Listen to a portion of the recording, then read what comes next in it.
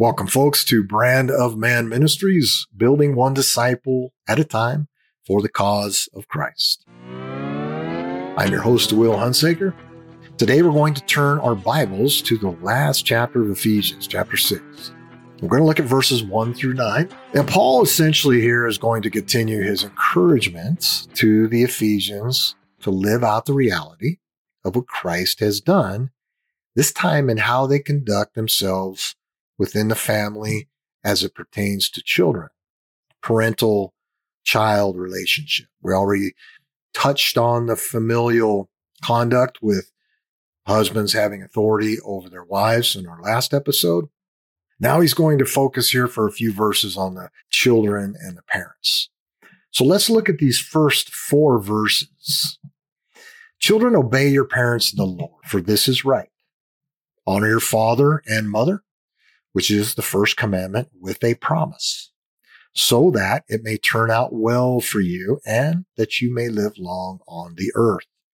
Fathers, do not provoke your children to anger, but bring them up in the discipline and instruction of the Lord. Verses 1 through 4. Now, in these first 3 verses, it's interesting that Paul appears to consider the local church, which he's writing to most likely house churches in Ephesus, to include the entire family, children also. We don't get a lot of that in the New Testament, little snippets here and there, but this is evidence that the early church was very instrumental in the lives of children, because Paul is giving some imperatives to the children and the parents. Now, the emphasis here that Paul places on the obedience of the children, it fits with the theme of mutual submission that he's been pushing of all Christians. Now, it's a little bit stricter here with the kids. They're told to obey.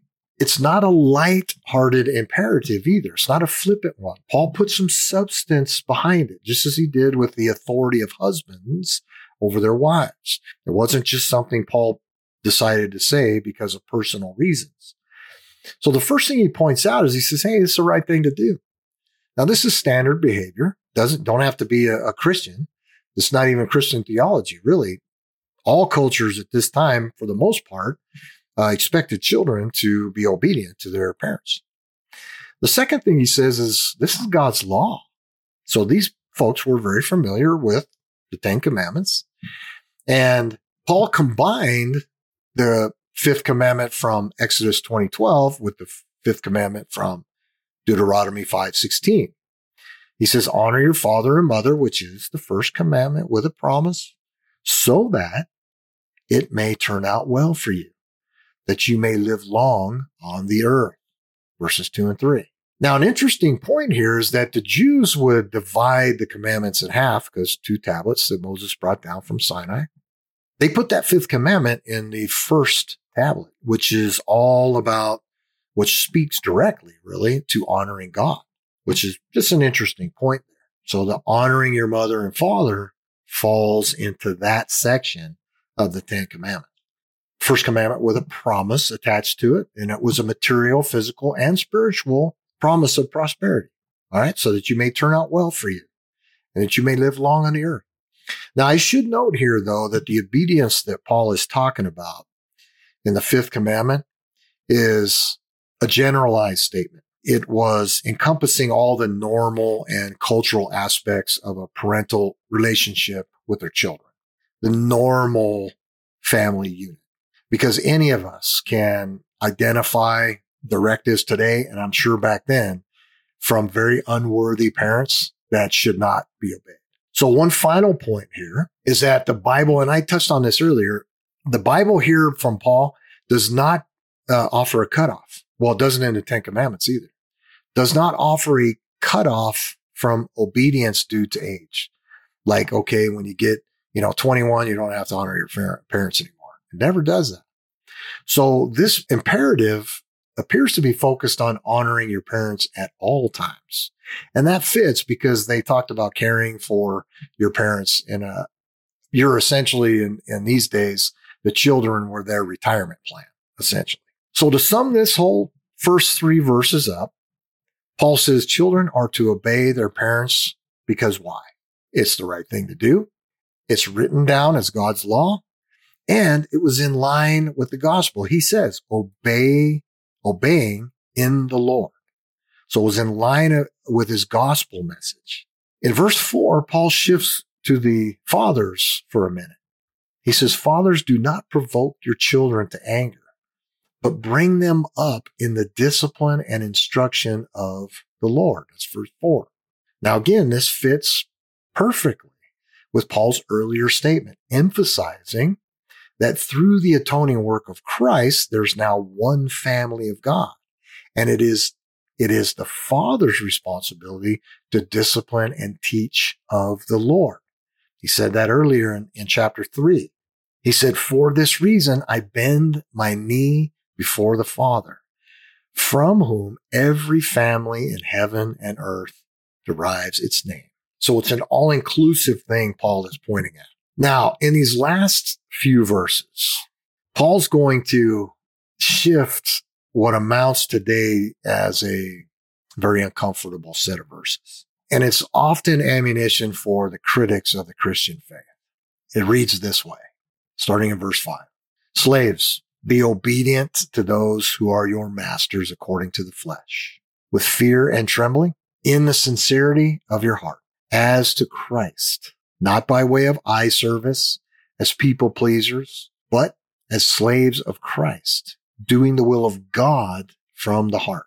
With good will, render service as to the Lord, not to people, knowing that whatever good thing each one does, he will receive this back from the Lord, whether slave or free. Verses 5 through 8. Now, the idea of slavery makes the world bristle really today, and rightfully so. However, during this period of time, this first century period and before, slavery was a universal norm. They really made up the bulk of the workforce, up to 80% in Rome. And it included not just captives from war or purchased slaves or even the poor. It also included highly educated folks, doctors, teachers, philosophers. It was also very culturally acceptable, specifically in a way to resolve or reconcile debt. They called it a debtor's prison. I would encourage you when you read sections like this to stay oriented to the proper context to avoid any bias, because we look at slavery today and it just puts all kinds of thoughts in our head that they wouldn't have had then. Now, that said, slaves were not thought of as really much more than property, and that often resulted in severe treatment in the pre-Christian area and early Christian eras, and even beyond. But Paul's focusing on a particular time frame here. The teaching from Paul is really Christ-centered obedience. He points that out. Don't do things for eye service or to please people, because these are your masters according to the flesh. So revere their position and operate out of the sincerity of your heart as you would to Christ. He's trying to give these slaves a place of hope. So Paul is encouraging them to obey as one would obey Christ, not with a focus on what they do for their earthly masters, but what has a focus on what has already been done for them in Christ. And they're doing their work out of gratitude for him. As a result, their obedience was essentially rooted in the heart and the soul. The idea applies to us as well, really. Now, of course, we're not dealing with the slave trade right now, but the whole idea of why you do certain things, why you have effort in your work or in your daily chores to Christ is what Paul is saying.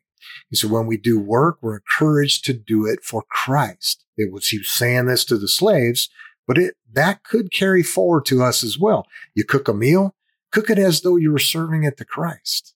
Yeah, I know that seems a bit far-fetched, but that's essentially what Paul is saying, because these slaves had no hope, really. They had no direction. So he's giving them that. He's saying, look, these are just your fleshly masters. So when you do work, do it for Christ. To make a bed, wash dishes, build a barn, drive a truck. These are all contemporary things, right? anything really, do it as though it were for Christ. It puts a different perspective. Hard to maintain it, but it puts a different perspective for us. Again, Christians do not do their things in this world, good things. They don't do them for merit. That's the whole idea here. It's that law and gospel distinction. You're doing things not for merit. You're doing things because of gratitude for what Christ has done for us.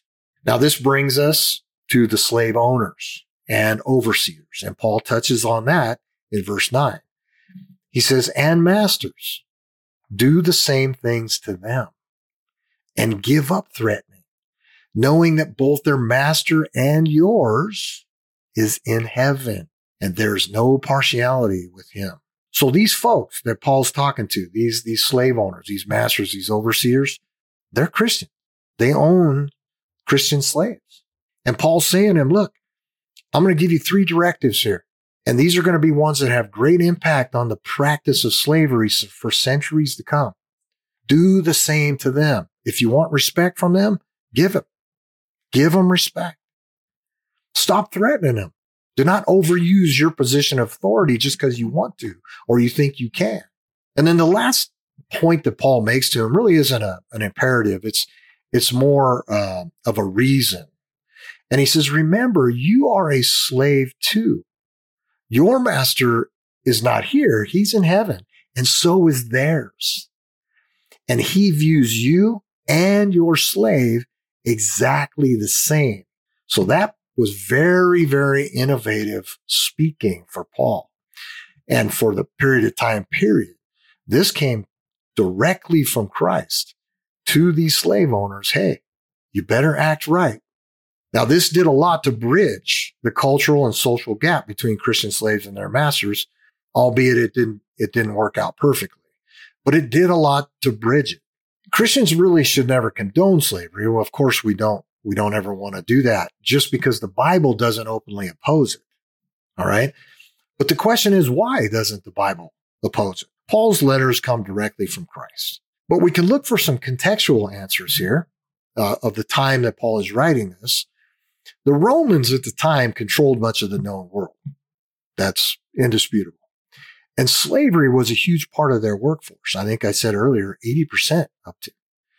And additionally, the Christian community was a small upstart at this time. So you're looking at this huge Roman Empire that relies heavily on slavery, and this little teeny weeny tiny Christian upstart that has to worship in homes and hide half the time because they're being hunted and persecuted. They would have absolutely no clout to make any geopolitical changes. None. And if they tried, they would have been annihilated. So I think that in the spreading of the gospel early on, this was one of those things that was allowed to continue for a period of time. Now, second, it was common during this period for many slaves, believe it or not, to earn their freedom at some point.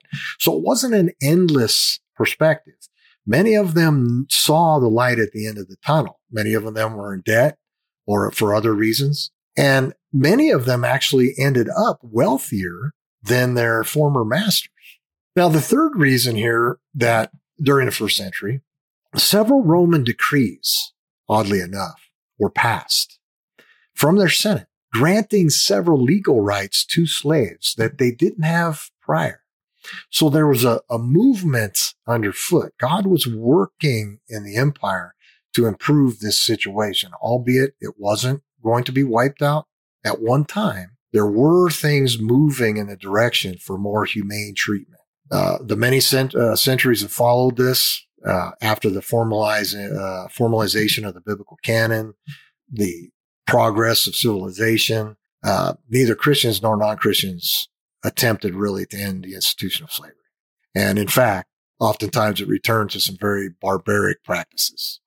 Even today, with advanced technology that we have, a high social awareness, modern cultures, the practice of slavery is still very active and unfortunately thriving. So this isn't something that is encouraged by Christianity today, but we have to keep it in the right perspective. And Paul's perspective was Christ-centered and how you conduct yourself is vertically, not horizontally. Now, this whole last part offers further testimony of the fallen state of humanity. It really does. And because of that, our desperate need for God to change our direction and drive us to his Son. Thank you for listening.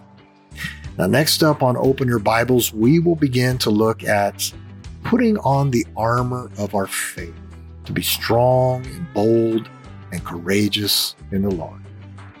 Grace and peace to you all. And remember, the Bible cannot mean anything today different than what it did back then.